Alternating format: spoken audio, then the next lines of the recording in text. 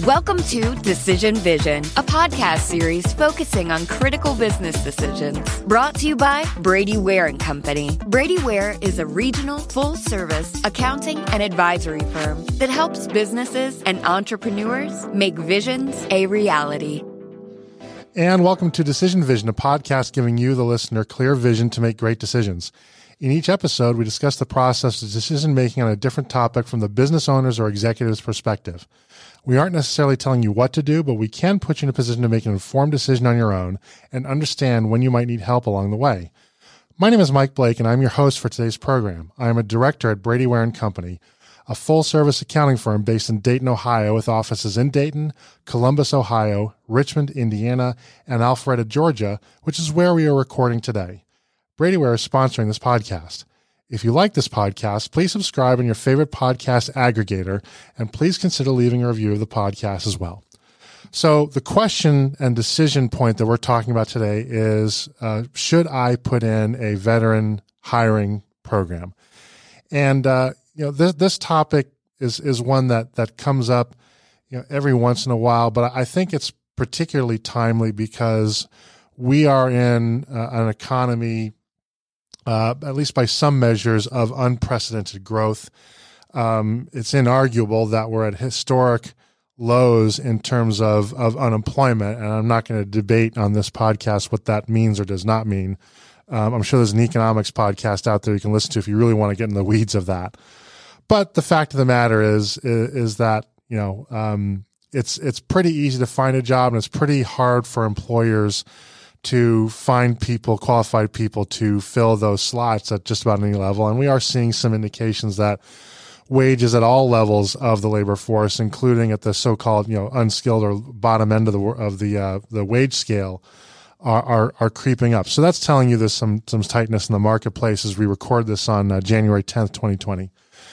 And one of the things that then comes to my mind and gets me thinking is, are we as an economy hiring everybody that we could? Are we leaving stones unturned? And there are two groups in particular that interest me in this area. I mean, everybody talks about people who've been out of the workforce a long time and now they're being pulled back in. Talk about moms or even potentially stay-at-home dads that are coming back into the labor force. But two groups that are getting, I think, now more attention are people with criminal records. That's a topic I definitely want to approach. And I've got a guest, and I'm eventually going to track him down and get him to come on, but we're not going to do that today. And then veterans. Not that I want to put them in the same group, but they are two groups that I think are historically neglected for whatever reason. And I hear a lot of stories where veterans perform their service to our country for some period of time, whether it's a brief enlistment or whether it's a long career up until retirement, and then they find that the civilian work environment is not particularly welcoming for veterans that are making that transition. And so I think it's interesting to kind of explore why that is, and also interesting then to talk about, what is the case for hiring a veteran? Full disclosure, I think some of the best business leadership books I've ever read have been written from a military perspective. One of them is called Semper Fi, and I read this about 15 years ago, and it talks about the application of U.S. Marine Corps team building methods, particularly when they train recruits from day one till they get through the crucible. And I think that's an outstanding book. Not that we're necessarily going to have accountants that are climbing rope ladders and so forth and staying out in the woods for 72 hours without food or water, but there are a lot of things there that I think are useful. And then another one called by a guy named Michael Abramson, retired captain of the U.S. Navy, called It's Your Ship. And it's a story about how he turned around the USS Benfold, which was the worst performing ship in the U.S. Pacific Fleet, into the second highest performing ship with only a 2-year tour of duty. And I heard him speak on that. Fascinating. Read the book, learned a ton. So, to me, the military has a lot to offer in terms of skills that can translate into business. I find it perplexing that employers sometimes find themselves hesitant to hire veterans. So I want to talk about that. And as you know from our show, I don't talk about these things myself because I don't know anything about it. So we're going to bring in people who do know something about it. And joining us today is a longtime friend, Jason Jones. Jason leads a C3 service line at Cresa, the world's most trusted occupier-centric commercial real estate firm. C3 stands for Communications, Connectivity, and Cloud, and helps information technology leaders navigate the decisions that lie at the intersection of real estate, finance, and information technology. And as an aside, that's an interesting place to be because not that long ago, we thought that information technology was going to obviate our need for real estate and real estate was going to go away. And it's turned out to be the exact opposite, just like we thought paperless technology get rid of paper. Information technology leaders benefit from Jason's experience selecting best-in-class infrastructure service providers who can match each firm's specific needs. Cresa is an international commercial real estate firm headquartered in Washington, D.C. Cresa represents tenants and provides real estate services, including corporate services, strategic planning, transaction management, project management, facilities management, workforce and location planning, portfolio lease administration, capital markets, supply chain management, sustainability, sublease, and distribution. Formed in 1993, Cresa now has more than 60 offices and 900 employees. In addition to Jason's information technology consultation and real estate experience, Jason brings lessons learned during his military career. His naval service included flying A-6 Intruder attack jets off of aircraft carriers. While planning and flying tactical missions, he developed a talent for communicating details with concise, mission-oriented focus. Jason has successfully turned his disciplined approach as a naval aviator into a methodical approach for helping companies optimize their corporate real estate and information technology services. After departing the Navy, Jason earned an MBA from Arizona State University and completed a 15-month solo trip around the world, about which he wrote and published a book, which I believe is called Nomad, Letters from a Westward Lap of the World. His military, travel, and academic background give him the depth and character to guide his clients to the most effective solutions. Since then, Jason has been active as an advocate to help companies understand the benefits of hiring military veterans and coaching veterans and how to prepare themselves for civilian employment. Jason's affiliations include the Atlanta Commercial Board of Realtors $1 Million Club, Buckhead Church member, Starting Point leader, and Duke's C-level graduates of Duke University, and is a founder. He is a flight school Top Gun recipient, and that's not exactly what you may think it means, so we'll ask Jason to explain that. It's still good. It's just not the movie. Published the book that we just talked about. He's a CoStar Power Broker from 2005, 07, and 08, Volunteer of the Year, and forever two-time recipient of the Forever Duke Award. Jason, thank you for coming on our program, and thank you for your service to our country. Michael, it is a pleasure to be here. And I just want to say I'm so glad that I'm at the right podcast. I got a little nervous when you talked about the criminal records, and I thought, well, maybe that's the one I should have supposed to go to. But I showed up at the right one. You did show up at the right one. Yes. Thank you. Yes. Now, maybe when we do that other one, we'll now Jason is about as Jason's about as squeaky clean as it comes. And it's because of people like Jason that shrieking cowards like me can post anything they want on Facebook. So thank you for that.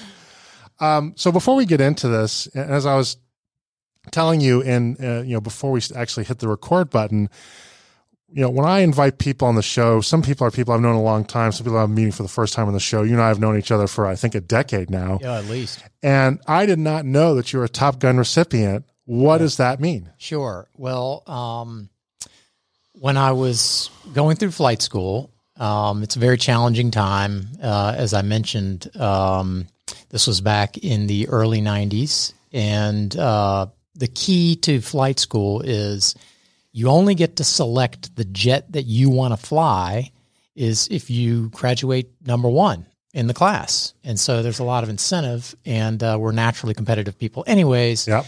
And the award that they give to that person is called the Top Gun Award. So that was what I had. Interesting. So you chose the A6 Intruder. I did. Why? I was a bombardier navigator. I was a naval flight officer, which means that I ran systems on the aircraft. I helped navigate the aircraft to help do all the mission planning and the strike planning and the bomb weaponeering, et cetera. And out of all the jets that were available for that type of position in the fleet, the one that I found most attractive is the one that was really at the centerpiece of the carrier battle group. And when you think about it, the aircraft carriers are made to put bombs on target. Ultimately, it's to project power. The jet that does that and the person who is putting crosshairs on the target and planning those missions is the bombardier navigator in the A6 Intruder. So that's the one place I wanted to be. Okay. It was a great ride.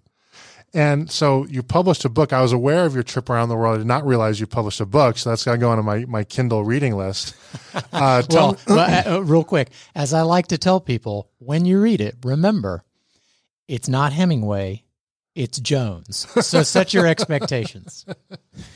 Well, the good news, I have not been able to get through a Hemingway book in my entire life. So I actually think that's a positive. But tell us a little bit about the book and what drove you to write that book? Yeah, sure. Well, I've always had a love of adventure, and I think that's part of what attracted me to naval aviation. And so when I got out of the Navy after an 8-year tour of service, I decided to travel around the world by myself on a backpacker's budget, $40 a day. And as I traveled, I kept a journal, as I was taught as a young child on family vacations to always keep a log or a journal. So I did that, and then I started drafting emails to friends and family, letting them know what I was doing, where I was.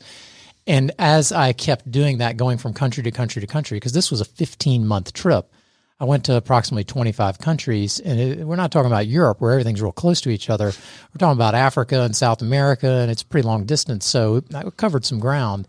But I got the idea, I'm going to share this with other people. I'm going to encourage especially Americans to contemplate, to consider international travel. I think that's a good thing for those people and also just for relations between people in different countries. Yep.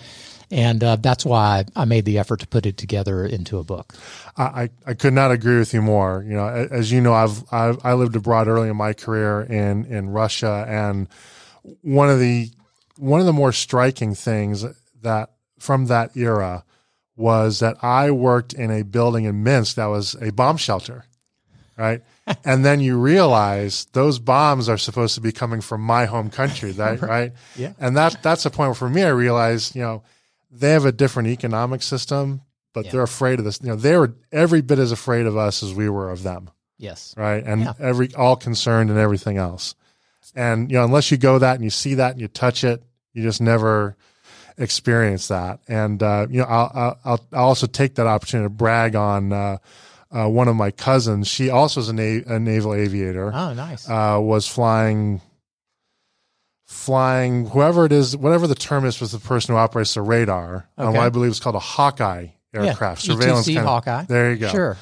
And, but she was recently admitted into the Monterey Foreign Language School, where she's now learning Arabic. Yeah. So her goal is to get stationed over there. And, what a great opportunity, right? I wish again, there was no danger of my joining the military, but there's one part of which I was envious, that language school, because it's the finest language instruction in the world. And she's going to take that opportunity to learn about the Arabic world, right? Which is so very different. And, Jennifer, you're awesome. So if you're listening to this podcast, you heard it here over the internet.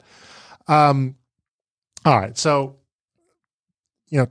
you've been successful. You joined the $1 Million Club, which I assume has something to do with doing something that's worth $1 million.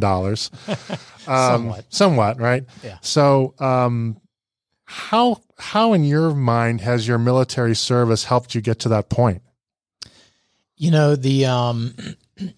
I think what the military, and specifically I'll speak to naval aviation, because that's what I come from, tactical aviation, launching off the aircraft carriers, it ingrained in me deeply sort of 3 character traits or qualities. One is I became very detail-oriented, I became process-driven, and mission-focused. Those 3 things: detail-oriented, process-driven, mission focused. And as I break each of those down, how they, in the Navy, when you're flying jets and you're dropping bombs, you really do need to pay attention to the details. Yeah, Okay. I guess so. That makes sense to me. And a little tiny detail, I'll give you one example. So you might get a couple sea stories here on this podcast. That's what I'm hoping. Okay.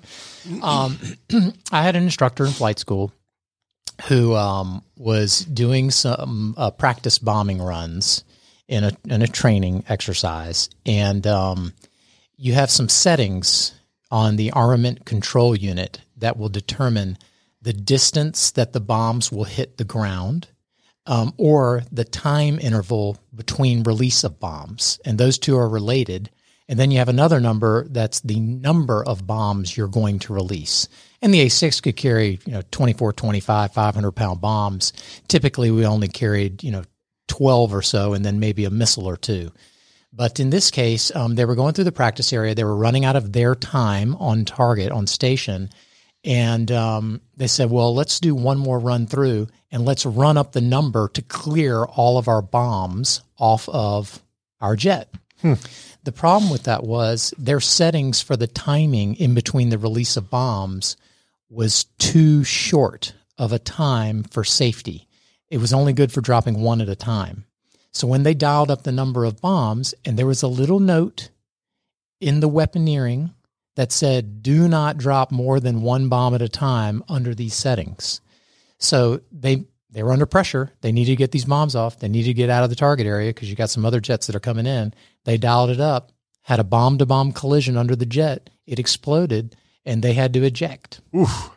So that's a sort of a real life story. And it's not that in the business world we have, situations where, the cost of a missed detail is your life, but you certainly learn it with that level of intensity when you're in the military. And I think that can roll over into being a really good employee who pays attention to the details. Well, and business being more forgiving, right? Very few people die. Yes. It might be embarrassing. You might even lose a job. That's right. But nobody's going to die from it. By definition, that makes it more forgiving, right? So if you have a mental kind of fault tolerance of that military, you make mistakes, people die kind of thing. Precisely. Then it must seem like almost like child's play. Yeah. Right. In a more forgiving environment. It's just, you're right. It's more forgiving. But the second part of that, so I mentioned being process driven. And my C story there that I think is kind of somewhat humorous, and how it applies to the private sector is I had a squadron mate who was taking off of the aircraft carrier. And naval aviation and the military in general, but certainly naval aviation, is really big on checklists. All of aviation is, for that matter. Right. My dad was a pilot. He even up until the day he couldn't fly anymore, 30 years, always had the same checklist. Yes, precisely. It's a process. It helps with error avoidance, if nothing, and increasing efficiency. Mm-hmm. So he was taxiing around the deck of the aircraft carrier. And as you taxi, you have your rudders is your steering wheel. Mm-hmm. So it changes where the nose gear points. You tap your brakes. So he pulls up into the catapult and gets hooked up to the carrier. Then he goes into what's called tension, which is where you go to full power, but they haven't shot you off the front end yet. And now you do a quick checklist. You check your flight surfaces are moving properly. With your stick. Mm-hmm. You check that the weight that you have communicated to the catapult officer is correct, because they're going to set the pressure of the steam to launch you based on what your weight is. They don't want to do it too fast, don't want it too slow. It's got to be just right. So you're cross-checking that. And the other thing that you check is that your feet are off the brakes. And you say it out loud. Okay. Feet off the brakes. So he goes through his checklist, salutes the catapult officer. Catapult officer fires the button to send him down the front, and we hear this loud boom, boom. That was his two main mounts, his tires blowing because they didn't roll because he still had his feet on the brakes. So guess what his call sign is for the rest of his career? Boom, boom. Oh, no.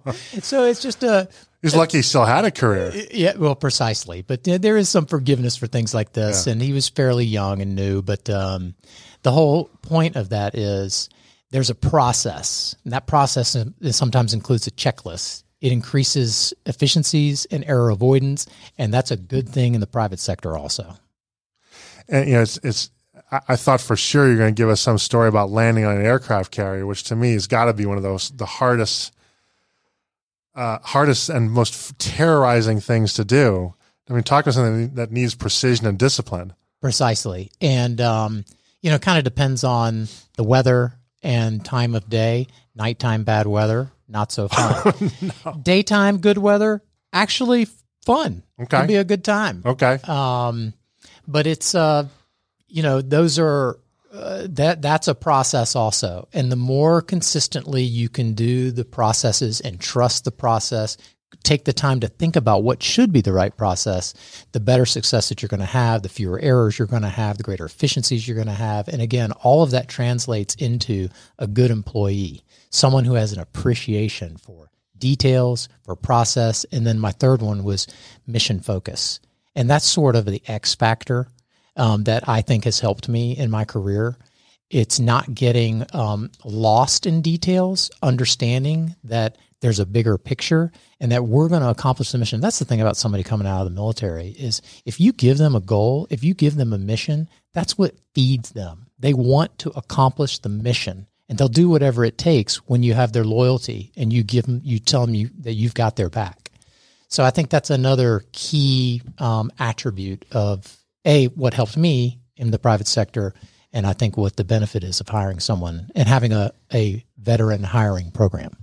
So, it certainly sounds to me like you credit your military service pretty heavily with the success that you have been able to achieve and sustain.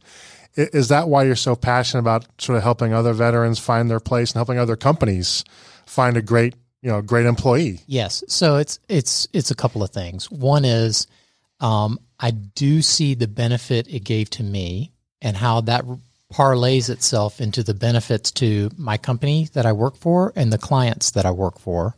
But there's also just a sense of having walked a mile in those shoes of making that transition. And it can be a very difficult time for someone coming out of the military. And when you've been through that crucible, you naturally want to help people get through it as well.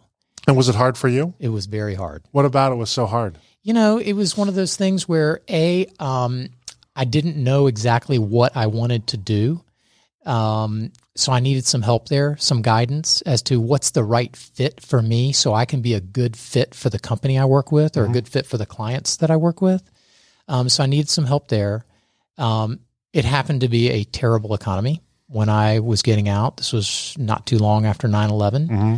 And that was a terrible time to try to get hired by anybody, particularly a 100% commission-only based job in commercial real estate where most people are older and have more experience, and that's how they get hired.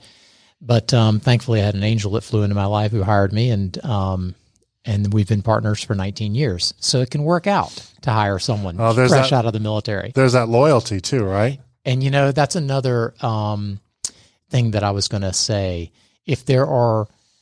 I described attributes for me as a naval aviator, as a tactical aviator. I also think there are 3 characteristics of anyone coming out of the military, just generally speaking, that they're going to have that are of benefit to the private sector, to companies hiring them. And you hit on one of them. But I would say it is they have a tremendous work ethic, they're extremely loyal, and they have a sense of personal responsibility. So tremendous work ethic, extremely loyal, and a strong sense of personal responsibility. Those 3 characteristics go a long way. I mean, you can do a lot with that raw talent, those raw materials. You just have to have a program to capture that talent, to bring it into your organization. And then you've got to have some degree of training to help. And that would be the case with anyone coming into an organization new. But I think that's the That's the investment that's worth making by private sector companies. And that last part about not giving up and making sure that you complete your task. As I've read books on military leadership, I think that's something that they do exceptionally well. They're so good at team building. Yeah. Because ultimately you have to be able to rely on those people in combat. Ultimately, right? So there's just no effing around at that point, I have to imagine. Right. And one thing that struck me about the Marine training program, that the one of the ways they train people, I don't know if it's the same way in the Navy, but basically if somebody in the platoon screws up, the entire platoon suffers, right? And to my mind, I think that's about as effective a motivator as anybody. It's one thing if you suffer all the time when you screw up, but then you see that other people are going to pay a price when you screw up, which is exactly what they're trying to do, right? You screw up, they die. That's right. I think that is immensely effective. But then it produces somebody whose focus is not even on the dollars, right? Once you're on that team, you're just like, I don't want to be the weak link. That's right. Period. Well, you reckon, that's that sort of comradeship and being a part of something larger than yourself are great qualities for any organization. And you also have that sense of personal responsibility, that accountability to each other. And I'll give you a good example of the kind of accountability that's expected in the military. And I think, gosh, this is the kind of person that I would want to have in my organization. There was someone I knew, he was a Marine Corps officer, and he was stationed for a period of time at the Pentagon. So he's living in Arlington, I believe it was, and he's got to drive in the next morning. It's his day to do what's called stand the duty. So every command has a duty officer, someone who answers the phone. If there's some type of emergency, they would be the one that's in charge. And it's typically a shift during the day. You're the squadron duty officer for that day, or whatever the case may be. There was a terrible snowstorm and ice everywhere on the roads. He couldn't make it in to stand the duty the next morning. It happened overnight. So he calls up to his boss and he says, hey, look, as you know, there's this terrible snowstorm, ice storm. I can't get in to stand the duty. Well, the response from his boss was, why didn't you drive in last night? You saw that the weather report said there might be. Your job is to be here. And we don't shut down. We don't not go to war. We don't not do our duty just because it snowed or there was ice on the roads. Yeah. You should have come in, set up a cot, and slept here overnight. That's the level of accountability that I'm talking about. Now, am I saying that we really need to go that far in the private sector? Not really. But boy, wouldn't you want somebody who comes from that type of mentality working in your organization? Well, and the underlying texts of that are time management, and contingency planning. Correct. Right? Yes. And contingency planning and making sure that you control the outcome. Right. Right. What happened in that case is that individual allowed nature to control the outcome. Right. Which is not, again, like you said, the military doesn't just take days off. Right. That's a great way to get bombed. So, that's right. So why do you think veterans have had trouble finding places in civilian? Actually, I'm going to come back to that because I want to go back to something that I think is so important to your transition. It's better than any of the questions I wrote down, which is, you talked about that difficulty transitioning from military into civilian life. Yes. What was it that made the transition possible? You said an angel came down, gave you a shot. Yes. 19 years later, you're still there. Right. I want to drill down more into the micro there, right? They hired you, but you knew how to navigate and how to drop bombs on people. That's right.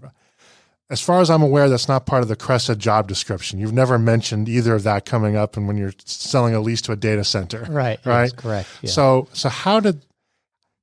what was that process like to get you from that to where you are? Did they have to train you a ton? Was it learning by doing? Was it formal training? Was it mentoring? Something else I can't even think. Dumb luck? What was it? Grit. I mean, it's this is the other thing. It's that I mentioned the mission focused and just doing whatever it takes to get the job done. One of the things that I love to learn, so that's convenient. But as soon as you don't go to Duke if you're a rotten student. My application got put in the wrong pile. I'm telling you, I don't know how I got in there. But I feel like, someone took a chance, so to speak, on me because they saw raw talent. And then I had the grit to persevere and teach myself to a large degree. But thankfully, I had the grit and the humility to go to people and learn from them and ask for help. And that's really what I did. It took me 90 job interviews to get that job. 90. Wow. I counted it out. Now, these job interviews were not all interviews for a specific job. It was all informational interviews, but I counted it up, and it was 90 people in the commercial real estate industry in Atlanta. Number 90 hired me on the spot. But I kept learning along the way. And then once I got that position, I kept those interviews going with now people inside the organization so that I could learn. So that's how, and then it was all on the job training. And that's part of what was tough about the transition. But what I sense coming out of the military is it gives you all of these raw material qualities that put you in a position for success and to really contribute significantly to whatever organization does themselves a favor, in my opinion, and hires you. So, that's interesting. So a learning point that I'm getting out of this is that if you're an employer and you're looking at a veteran, and most of the time you're going to look at somebody that does not have a directly translatable skill, right? Some of them are. I have another cousin who is in information security and satellite communications. He's a major in the Army. He'll transition to civilian business. In fact, he may just stay in the same place, change his uniform for a suit, basically, or khakis. But I think what I'm learning is that as a hirer, I need to evaluate a little differently, right? Because, again, most people are not going to walk in, I have 5 years of experience in accounting, right? Or I have 4 years of experience in the law, or whatever, or real estate. But the X factor is that a lot of civilian candidates, if they don't have that, it's a wild card as to whether or not they'll be able to get there from there to here. Correct. Right? With a military person, with a military background or veteran, that sounds like that's a lot less of a wild card. Correct. Because again, now here's new mission, right? And it doesn't even enter your mind that this isn't going to work out. You just figure it out. We're going to burn the ships and we're going to make it happen. We're going to burn the ships. We're going to make it happen. Yeah. So, you also get, one thing I'll add is you also tend to get, particularly if you're hiring into a junior position, which it really sort of needs to be for a lot of folks that are, 4 to 8 years out of either college or high school, and they're now transitioning into the private sector for the first time. They're not going to go straight into an advanced position. Yep. It's going to be entry level, and they understand that they're going to rise up quickly and they're going to want to. And I think you should give them that opportunity. But the thing that you get is you get maturity. This is someone who's not straight out of college, who's not straight out of high school. They've got some life experience under their belt, and that has to translate into greater productivity, better culture, all these things that you want that really, you talk about culture, that's an X factor. And when you have someone who is detail-oriented, process-driven, mission-focused, extremely loyal, tremendous work ethic, understands personal accountability, that's the kind of person I want in my culture. Yeah, and think about, how old were you when you were flying Wright Seaven A6? Would have been from the ages of, graduate college when you're 21 to 28. So at that age, you're in charge of, say, a $20 million aircraft? $15 million, $20 million asset? Easily. Right? Yes. How many 22-year-olds are in charge of a $20 million balance sheet? Well, it's not only that, you're in charge of where your bombs go. Yeah, right. Yeah. And that can be a lot more expensive. And as we've learned, not all at once. Wherever they go, don't do it all at once, right? Yeah. Or just pay attention to the details and do them in the right amount for the right settings. Yeah. Okay. So, you brought up culture, which is great because that segues exactly in the question I want to go to next, which is, I think an interesting thing about the military, I don't know if it's good or bad, but it's a fairly uniform culture, right? By design. I'm sure there are different leaders that have their different styles, but at the end of the day, you're in the U.S. military, you're not, right? And if I'm wrong, please correct me, because again, I don't know anything. I'm just the movies talking basically and having beers with my cousins. Keep going. You're not going to see that in the business world, right? You're going to see a wide gamut of cultures, some of which are highly ordered and regimented, some of which are highly decentralized, some of which may seem flat out insane, right? I'm thinking of Silicon Valley startups, something like that, right? Are there certain cultures that you think veterans are going to gravitate more naturally towards? Or are veterans more of a Swiss Army knife where they can adapt and succeed in whatever culture in which they happen to find themselves?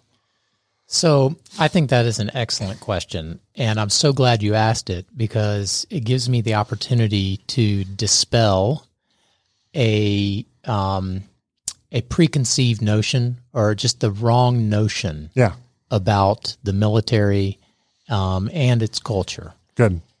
So what I'm going to say is counterintuitive. The culture where someone from the military will probably not do well would be a highly regimented, militaristic culture. Huh. So here's why. What folks don't realize is the culture of any type of military service, but particularly those that are combat services, those that are going to require someone to go into combat, require that person by definition to operate in a dynamic environment. They have to be a decision maker. They need the freedom to make decision. So what you do as a good leader for combat services is you explain the big picture, you tell them what the mission is, and then you leave it up to them to figure out how to do it. Because you never know what happens in the haze of combat where the circumstances are going to change. They're going to have to call an audible. They're going to have to adapt to the circumstances. But as long as they know the big picture and the ultimate goal, they'll be able to make those changes in that rapidly changing dynamic environment to accomplish the mission. That reminds me of something I think is attributed to Eisenhower, who said that every battle plan is great until the first shot's fired. There you go. Or something like that, right? That's right. You think about D-Day, there's so many things that went wrong in the invasion of D-Day. And to a certain extent, one of the reasons the Allies prevailed is because more things went wrong for the Germans. But it was not a flawless. It takes. Yeah, it was not a flawless. No, of course not. Operation. People landing where they weren't supposed to. Exactly. Those poor guys crossing the British Channel, they were fed like a 3,000 calorie breakfast. And, you can predict how that worked out. And again, sort of best laid plans. So that you're right. It is counterintuitive because the stereotype is I've got to have almost a Marine boot camp style of management to let somebody from the military really flourish. But in point of fact, where the military exceeds is when they have to think for themselves. It's because you're not always going to have somebody telling you what to do. That's what that's what all of the training is about in the military, is putting that person in position to be able to think creatively for themselves, yet keep the bigger picture mission in mind. I can think of no better employee that I would want to hire, right? Yeah. That's what you call to some degree, this is a little slang, is a fire and forget type employee, okay? And I got this from our one of the guys who used to work for our buddy Scott Paquette. And this person, when Scott was describing him, it's a mutual friend of ours, he said, "Oh yeah, that guy's fire and forget." And what he means by that is there are anti-tank missiles. This is just one example where when you shoot that missile at the tank from a shoulder-fired launcher, there's a little wire that uncoils, but it's connected to that missile, and you guide it all the way to the tank. That's a guided all the way to the tank missile. But fire and forget would be that anti-tank missile can lock onto the heat signature of that tank or in some other way where it no longer requires guidance once you fire it out of the tube. So it's fire and forget. See what I'm saying? Yeah. So that's the kind of employees you want. And that's where the culture, back to your original question, where someone from the military is going to thrive is when you give that person as much leeway, as much freedom as possible, build the walls that they have to operate in very high, but make them very, very wide and say, go get it done. And then you're going to let the horses out of the gate and they're just going to do amazing things for you. So all this sounds fantastic. And as an aside, we actually have a Marine that is starting in our group starting on Monday. So I'm really happy about that. Yeah. With all this that's going for veterans, why does it seem like they have trouble getting hired? Well, those that may have trouble, and so I don't know what the statistics are or what have you, but I think there's a couple of things. One is their preparation for transition. I can only speak to my experience. Right. I got out of the Navy in 1999, so that was a long time ago. It wasn't a great process for preparing me for that transition. So I think there's preparation is one challenge. But the other challenge is, and that's why I'm so glad to have an opportunity to do this podcast, is awareness on the business side in the private sector of how to translate their experience, their character traits, the qualities that they bring to their organization. Being able to have the vision of the employer having the vision of how can I plug this great talent into my organization? What type of veteran hiring program can I put in place that's going to attract that talent? And then how do I train it? And so I think that piece is a little bit missing. And there are some organizations out there that are dedicated to helping bridge that gap between those two sides. You know, what it seems to me, the way you're describing it, it's kind of a shift of cost, right? If I take somebody out of college who also has very little civilian work experience, right? And maybe they even do have work experience. The issue I may have some comfort on the direct skill set translation side, and the place where I'm going to wind up spending most of my time is on building culture, discipline, work ethic, the desirable, ironically, the soft things that make an employee long-term successful, right? And if I hire a veteran, I may have to invest more, a little bit more on the skills training side. But those other things in terms of showing up to work on time and following company procedures and getting along with people and stuff. Being able to think creatively and keeping the mission fire focused. And forget. Yes. Right? That's done. I can check off that box and I can forget about it. Right? And it's in the long run, it's probably cheaper, easier, and more effective to train the execution skill than it is to train the person in terms of how they're going to be as an employee and a team player. Because the military's already done that for you. The execution skill piece, that's a repeatable process. Yep. And the soft side stuff, that's it's more difficult. So let me ask that, and you may not know the answer to this question. So I'm going to give you a pass anyway. But I'm curious. I can always pretend. Yeah, well, there you go. So one question I'm curious about: if somebody were to apply for a job at my organization, can I call the military and ask for a reference, or is there a military record, something that I can access as a matter of public record? How do I check somebody's background the same way I might check a civilian applicant?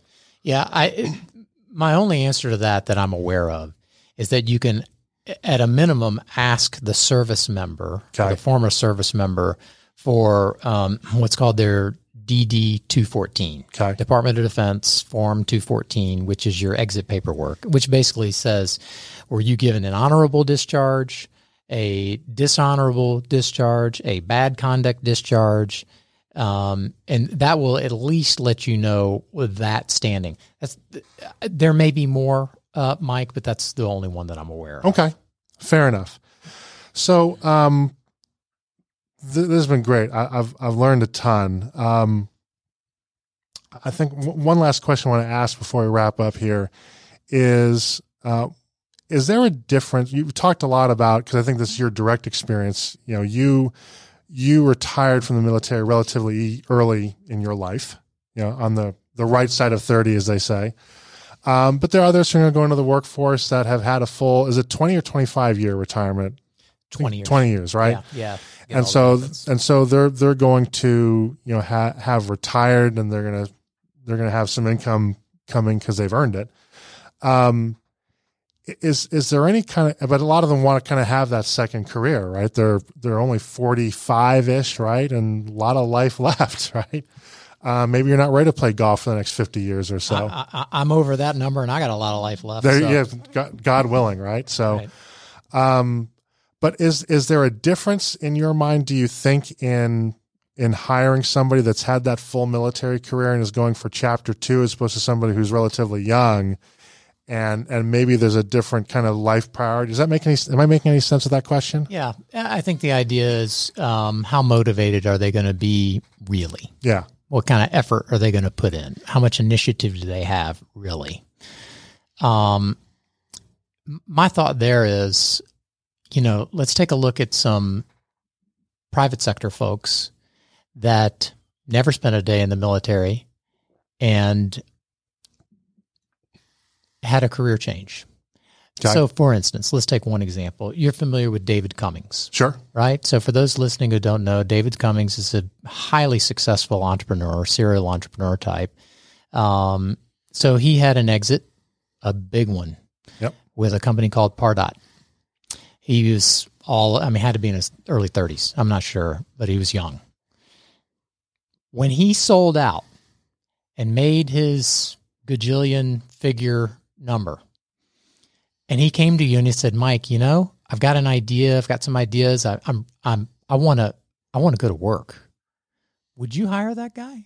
I think I would find a way to hire him. Yes. I think I'd find a way. David, if you want a job, if you're listening, let us know. I'll get you in touch with our HR person. Right. He left that big exit, which was a really big number, and bought a building and started a startup community, the Atlanta Technology Village, and a fund, all sorts of things. So it's less about are you at the end of one career and how motivated are you because you finished up this career and maybe you have a pension. It's really about the person. How hungry is that person? I just think the fact that they were in the military and they hit a retirement age is really irrelevant. It might be something, okay, we need to ask this question, but that doesn't mean that they're not going to have initiative and not be motivated, et cetera, et cetera. Plenty of life left in somebody who is now in their mid-40s and ready for the next thing. All right. Well, it's we're running out of time, and it's time to wrap up. But there are probably lots more questions that could be asked, and our listeners are going to think of. If someone wants to reach out to you to maybe ask a question about, maybe they're a veteran looking for some help, or they're considering hiring a veteran or putting in a veteran employment program, can they contact you if they want some advice and guidance? Yeah, sure. I think there's two things that I would say. Number one, very easy to find me.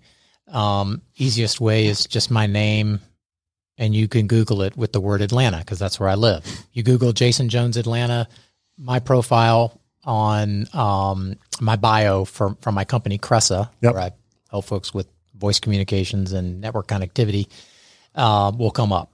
Top of the page, amazingly. We must have a really good marketing person who's working on the search engine optimization.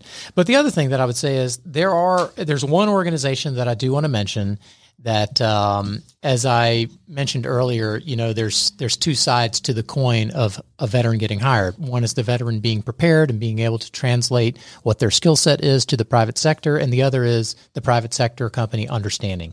And one nonprofit that actually is headquartered here in Atlanta, although they do work all over the world, is called Hire Heroes. And you can obviously just Google that. Hire Heroes. They have job boards where companies can post their position and veterans can go to take a look at what's available. Obviously, these are people who are interested in the benefits of hiring a veteran or having a veteran employment program. They do employer training, which is where they will train your HR staff on veteran hiring and retention. They'll do virtual career fairs. They'll have talent sourcing where you get pre-screened emails direct to your inbox. So I think that would be a good organization to look into if you have an interest in veterans. All right, very good. Little information nugget at the end. Thank you so much. That's going to wrap it up for today's program. And I'd like to thank Jason Jones so much for joining us and sharing his expertise with us today. We'll be exploring a new topic each week, so please tune in so that when you're faced with your next executive decision, you have clear vision when making it. If you enjoy these podcasts, please consider leaving a review with your favorite podcast aggregator. It helps people find us so that we can help them. Once again, this is Mike Blake. Our sponsor is Brady Ware & Company, and this has been the Decision Vision Podcast.